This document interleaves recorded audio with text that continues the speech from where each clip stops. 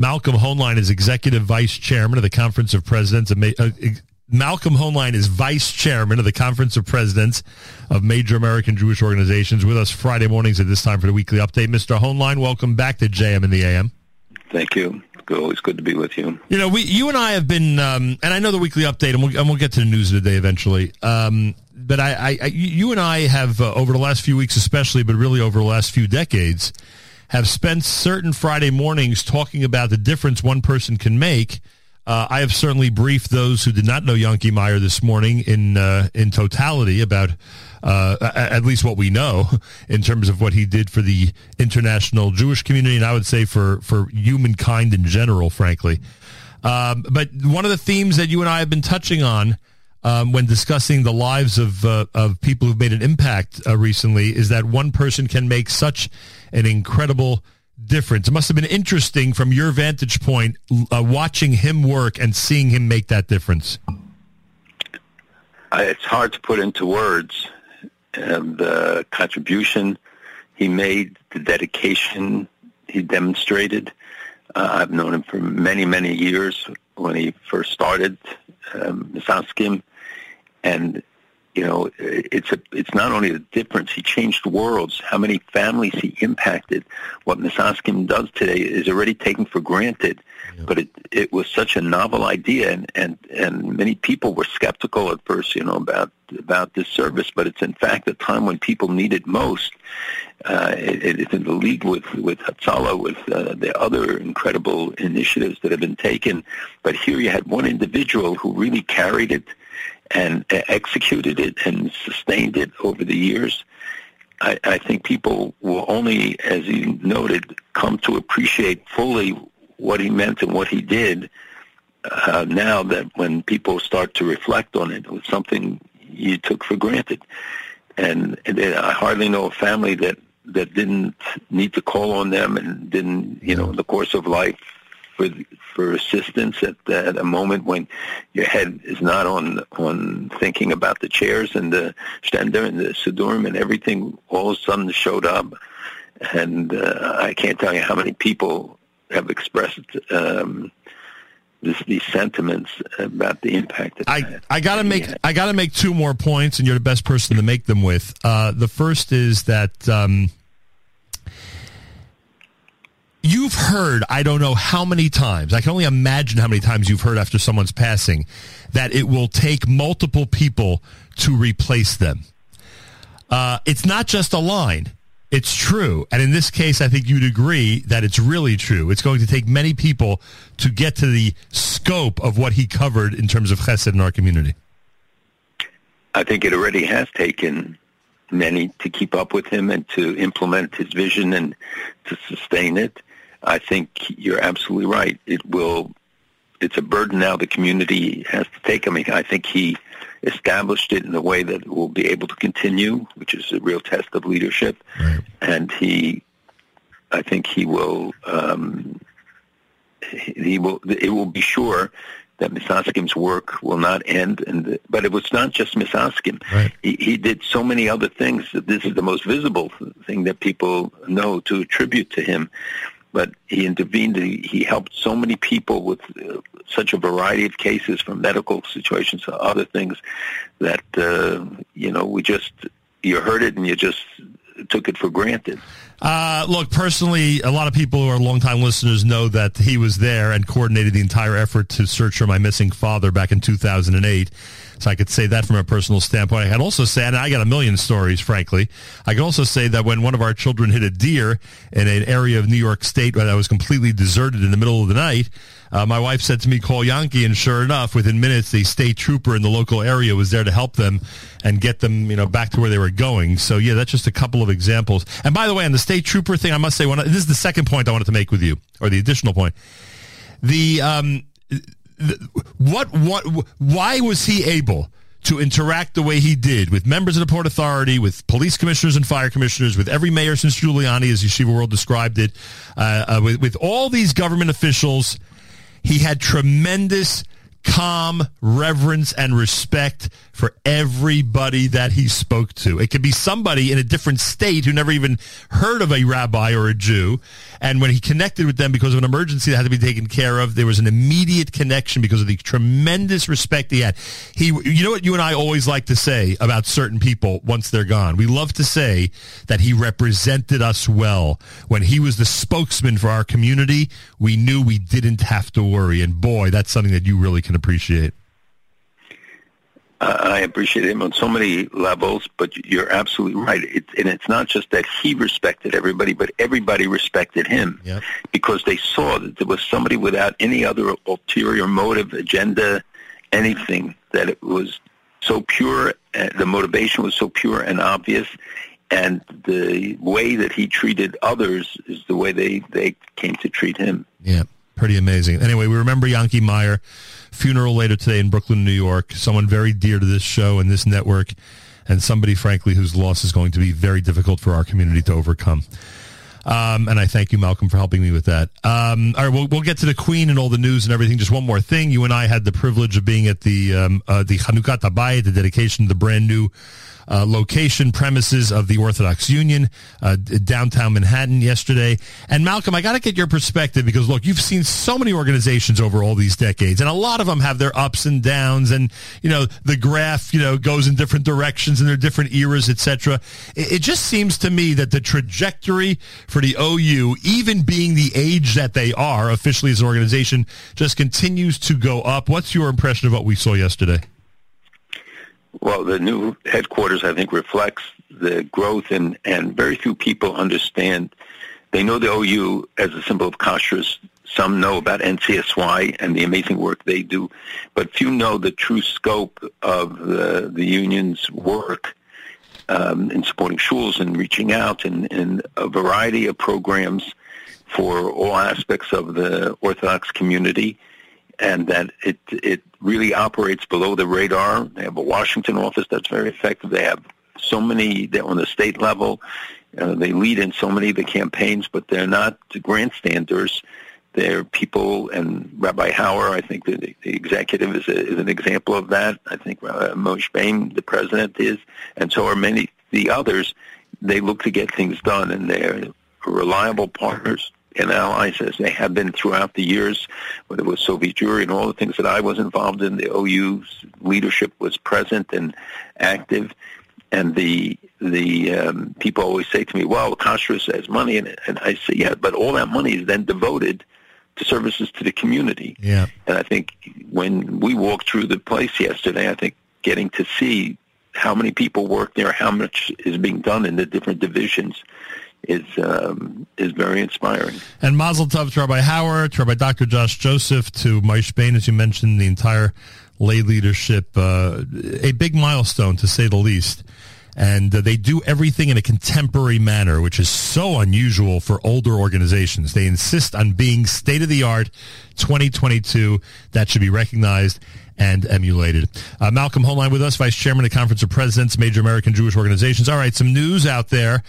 We heard about the passing of Queen Elizabeth. You've actually told us some tidbits about the royal family vis-a-vis Israel and vis-a-vis the Jewish community over the years. Feel free, obviously, to repeat some of those today. They're interesting tidbits. There's so many different pieces of information are coming out. I don't know what to believe, frankly, and what not to believe in terms of the Queen and Israel and the Jewish community, etc. Isn't it interesting how she ruled for all these decades, for 7 decades, and there's always been an intertwined history, or I should say modern history, between Great Britain and what would eventually become the State of Israel. If you look at the first half of the 20th century, Malcolm, I don't have to tell you, but if anybody looks at the first half of the 20th century, it's amazing how the Great Britain is completely intertwined in many different ways with what ends up being the future State of Israel.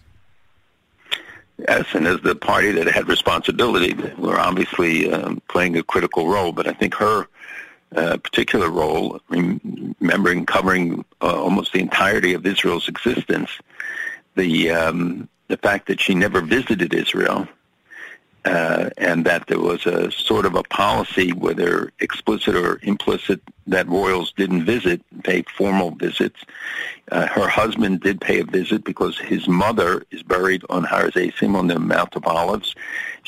And her story is quite remarkable in and of itself. She harbored a Jewish family in Greece when she was living in Athens during the war, the Second World War, and she harbored a Jewish family there. And she later became a nun and asked to be buried in the Mount of Olives. Wow. And at Shimon Peres's funeral, I met Prince Charles, now King Charles III, right. And he had this big blue yarmulke with a gold emblem on it. It was sort of a crown more than a yarmulke, but he was standing there, and I was right. And he was sitting in the front row, and nobody was paying attention. So I walked over, and we had a talk, and I said that I had just seen, because I had been at the Mount of Olives to see that I saw his grandmother's grave. And he said, well, can I see it from here? And I said, no, but you can visit it. It's very close. And he asked me questions about it, and we got into a discussion about how she was there, and he called over an aide. I'm giving you the short version of this, but it was all televised. It was all on CNN because we were right in the front row of the thing as we were waiting for the rest of the dignitaries to show up. And we had an animated discussion about it. And he said to me, he called over an aide and said, I want to go there. And they said, no, you can't go there. And sort of stuttering and having a combination of, I think they were apoplectic in the process. And he kept saying, well, it's complicated. And he looked at him, he said, I want to go there. I just heard from him that it's not far from here, and I said, it's only a few minutes drive. He went. And, of course, the next day it was a big story, 10 Downing Street. Everybody got involved in the fact that Prince Charles paid a visit because he was there on an official visit. Right. His father, as I said, had paid a private visit. But he went then subsequently when he went to Israel thereafter. The Queen visited 120 countries, but she never visited Israel. And, I guess the historians will have a lot to say about that. Should we assume that King Charles will now never visit Israel? No, I don't think you can assume that. He's had a close relationship with the Jewish community. I think the Queen did too. They all had a close relationship with Chief Rabbi, especially Rabbi Sacks, I know. And if you look at the glowing tributes from Rabbi Merwis and others of the leadership of the Jewish community in England, you see that they had a relationship with the royals and including the Queen. And I remember stories that Rabbi Sacks used to tell. So, we shouldn't draw quick conclusions. And what about the, these tidbits that are coming out, these stories that she convinced her father to assist with the kinder transport, that she, wrote letters to principals of private schools when the students behaved in a proper manner because she was so taken by how some of the Jewish children in a positive way would behave when she would visit, et cetera, et cetera. I mean, do we know which of these are true, which aren't? No, they're all true. I think that, people are complicated. There are a lot of facets, especially when you're a royal for as many years as she was, and went through a lot of different phases.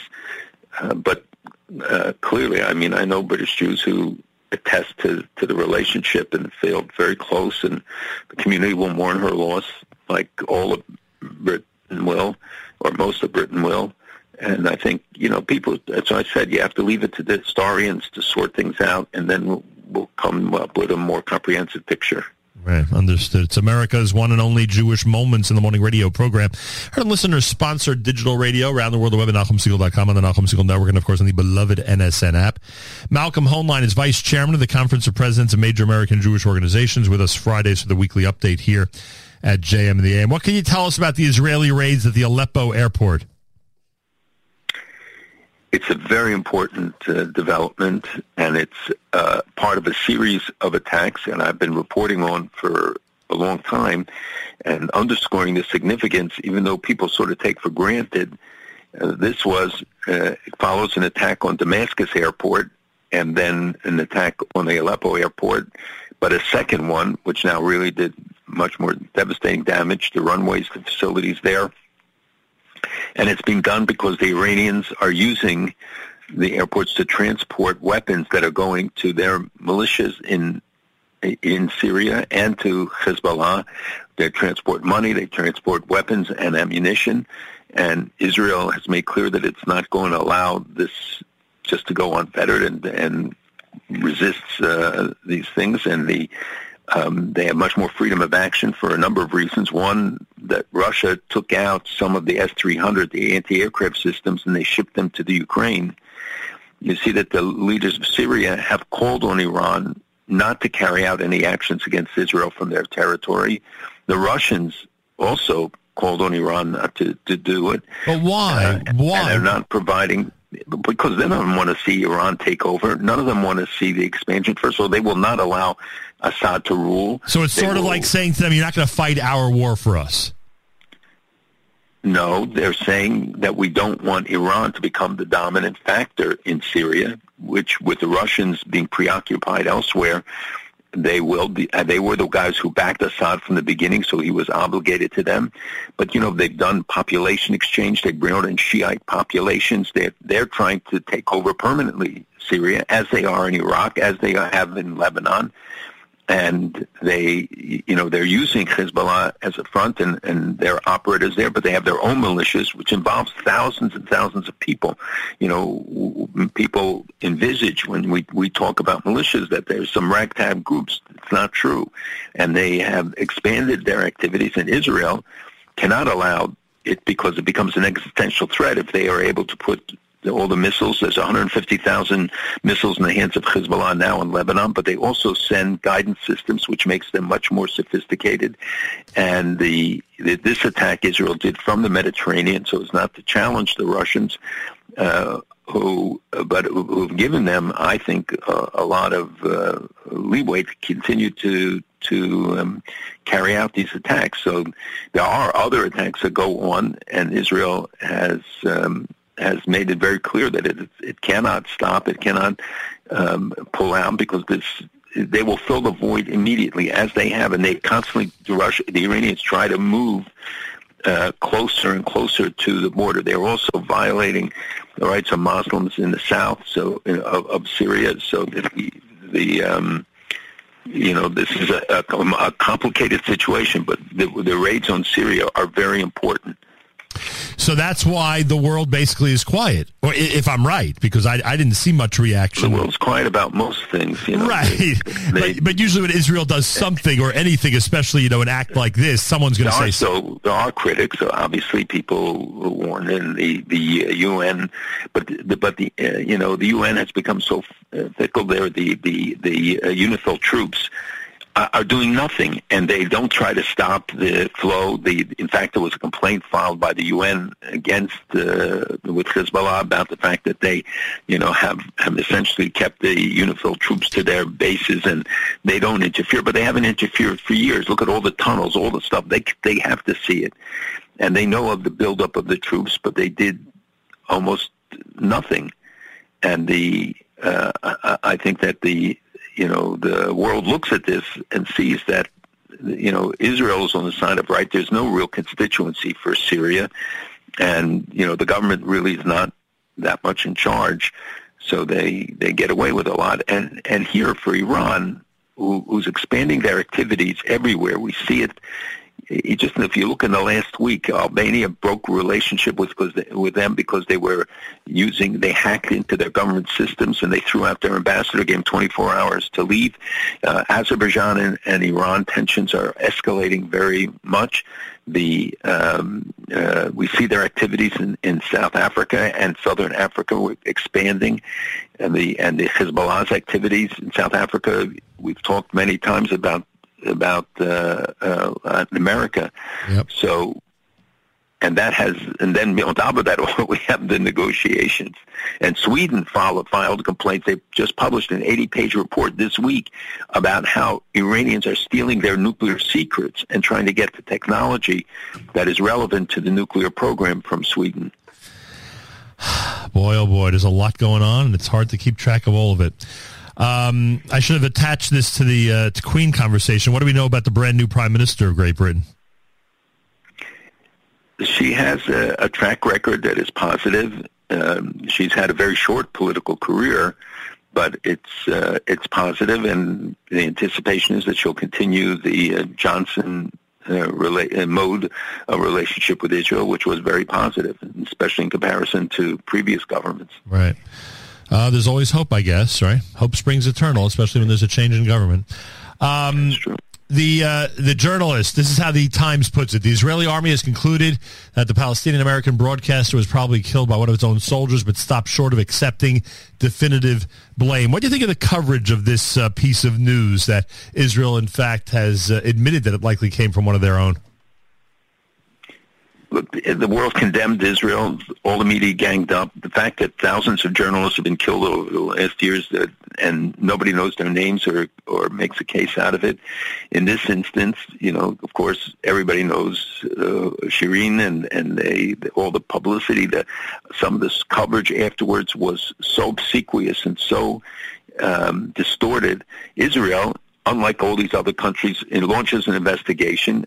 Did not say it was conclusive. They said it is likely, but they didn't conclude definitively that it was. Right. And, who else does it? Now they're calling for a review, including America, a review of the policies and weapons, and both Gantz and the defense minister and the prime minister, Lapid, and others all said that's outrageous.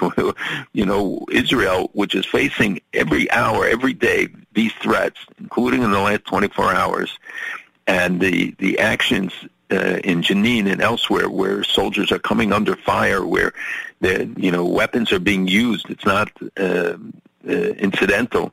It's not knifings. Even they're using automatic weapons, and the constant attacks and the miraculous event yesterday where these two young soldiers just saw a guy that they thought was suspicious. Yep. They approached him and found a machine gun in his and said he was about to carry out a terrorist attack. We talk about the terrorist attacks that Israel thwarts that we never read about, don't see, and there's no reason not to believe that, because you've proven to us a million times that there's so many attacks that Israeli intelligence is able to intercept. But it just seems over the last couple of weeks, either some of them are just hitting the press and they're being reported on, or it's just at a level that we don't normally see. Doesn't it seem like there's a proliferation of these attacks that are being stopped by Israeli security forces at this point?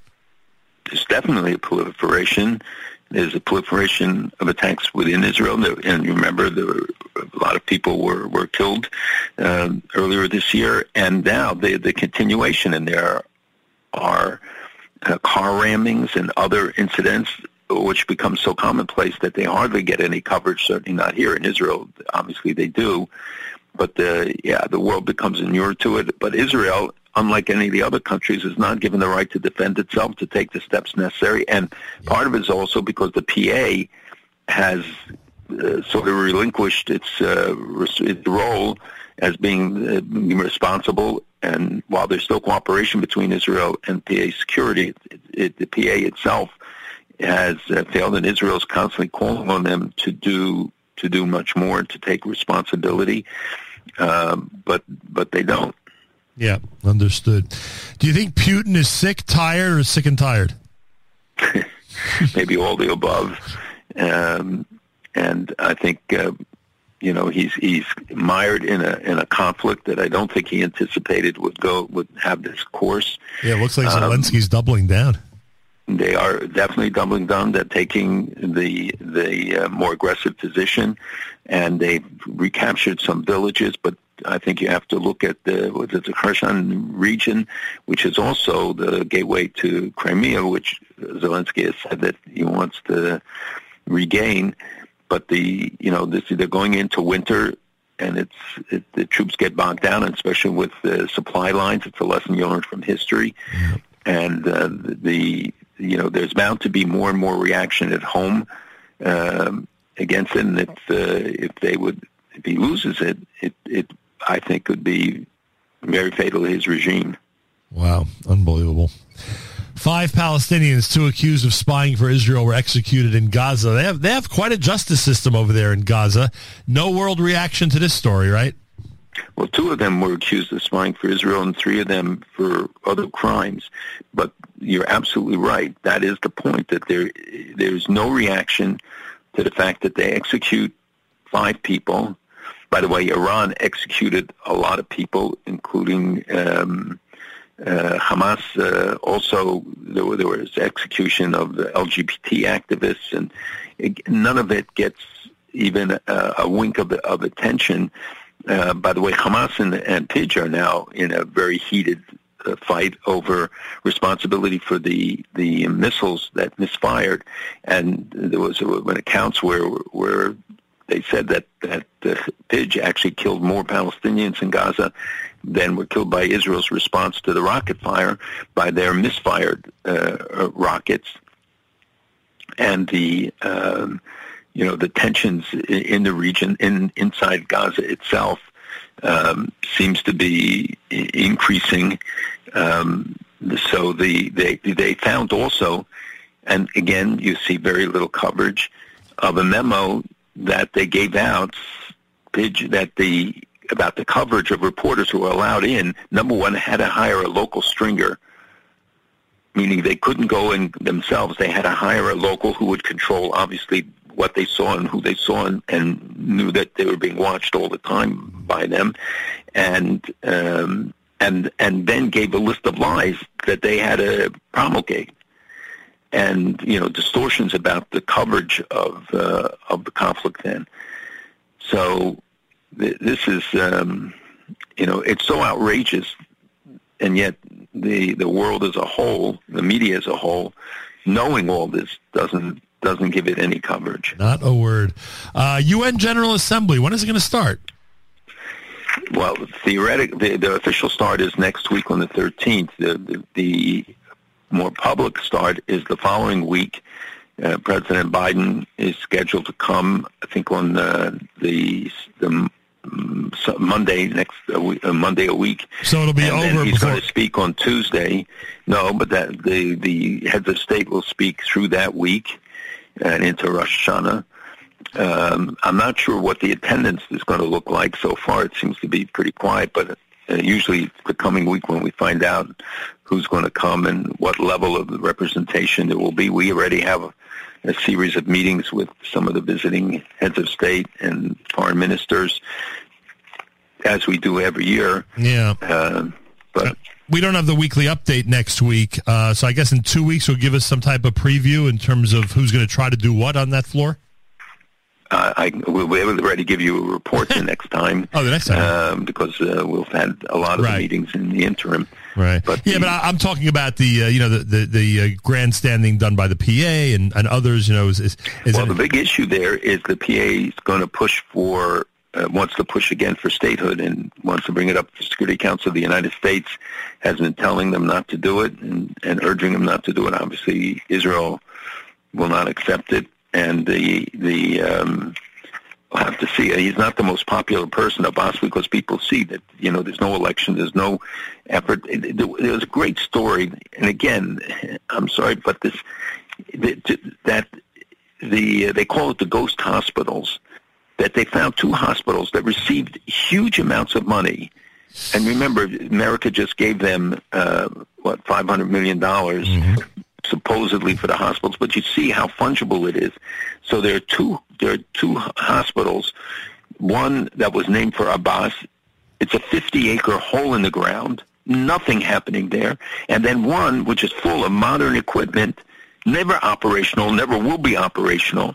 It's all a sham. It's part of the corruption, and it means that the people are being denied the services. And of course, who will they blame? Even though it's very hard to find how you can draw the extension to end up blaming Israel, but they're never going to function.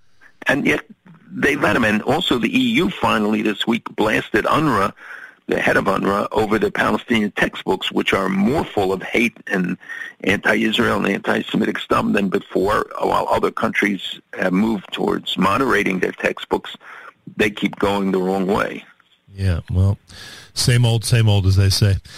Finally, do you roll your eyes when you see the German chancellor apologize 50 years later for the Munich Olympic massacre? it doesn't bring anybody back to life. It's a gesture. Something the families wanted, and they got the compensations they wanted. I'm sorry that so much of the focus was on this fight over their participation because they were not satisfied with the compensation package that had been offered, and it was increased, and they did participate, because I think that's more important is to tell the story, to remind the world of the inaction for a long time and the toll that was paid at an international sporting event, and the tragedy that occurred there. 50 years later, hard to believe, frankly. We have another. We all remember it as yesterday. Yeah, well, those of us who were around certainly remember it like it was yesterday.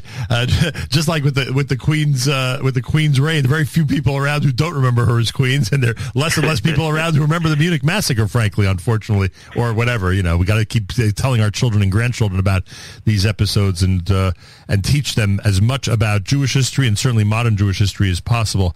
They have to realize that the state of Israel has not always been like this. It is flourishing. It is incredible what's going on. But first of all, at one time there was no state, and secondly, it was not always like this. There was a real shift, a seismic shift. I think during the 2008 economic crash, a seismic shift in terms of Israeli independence from Jewish communities around the world. I don't know if if you would say it the same way. Well, now you see the government allocated money for Jewish education abroad and is increasingly allocating funds and taking on a responsibility that hardly anybody would have believed probable 50 years ago. The sense of arevut, the responsibility for one another, is a mutual one. It's no longer the poor cousin in Israel. Yeah. In many cases, it's the rich uncle in Israel. Yep. But I also want to say that people should not overlook the negotiations with Iran.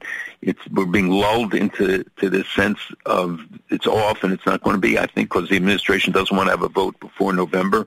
But this also could be like we saw in the previous round in the last months, where they said that there's no deal, and all of a sudden there was a deal on the table. So we have to keep up our vigilance to make the case about why this deal is no good. It's shorter, it's weaker. Iran is not the same Iran. They have all of the technology. They're installing more and more advanced centrifuges. They enrich at a higher and higher level, all in violations of the agreements. Their activities all over the world in encouraging terrorism and sponsoring terrorism, and think if they get another $100 billion a year to do that. So people should not be lulled into a false sense of confidence about the deal being dead.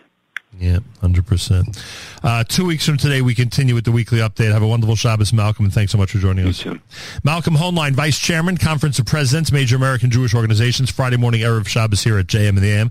And I thank him for helping us remember Yanki Meyer, who passed away at an age that is hard for us to believe, 58 years old. How much he accomplished and what he did for so many people around the world. I don't think there was a human being that he turned down when he felt he could help them. And certainly in our community, that you could double down on that statement.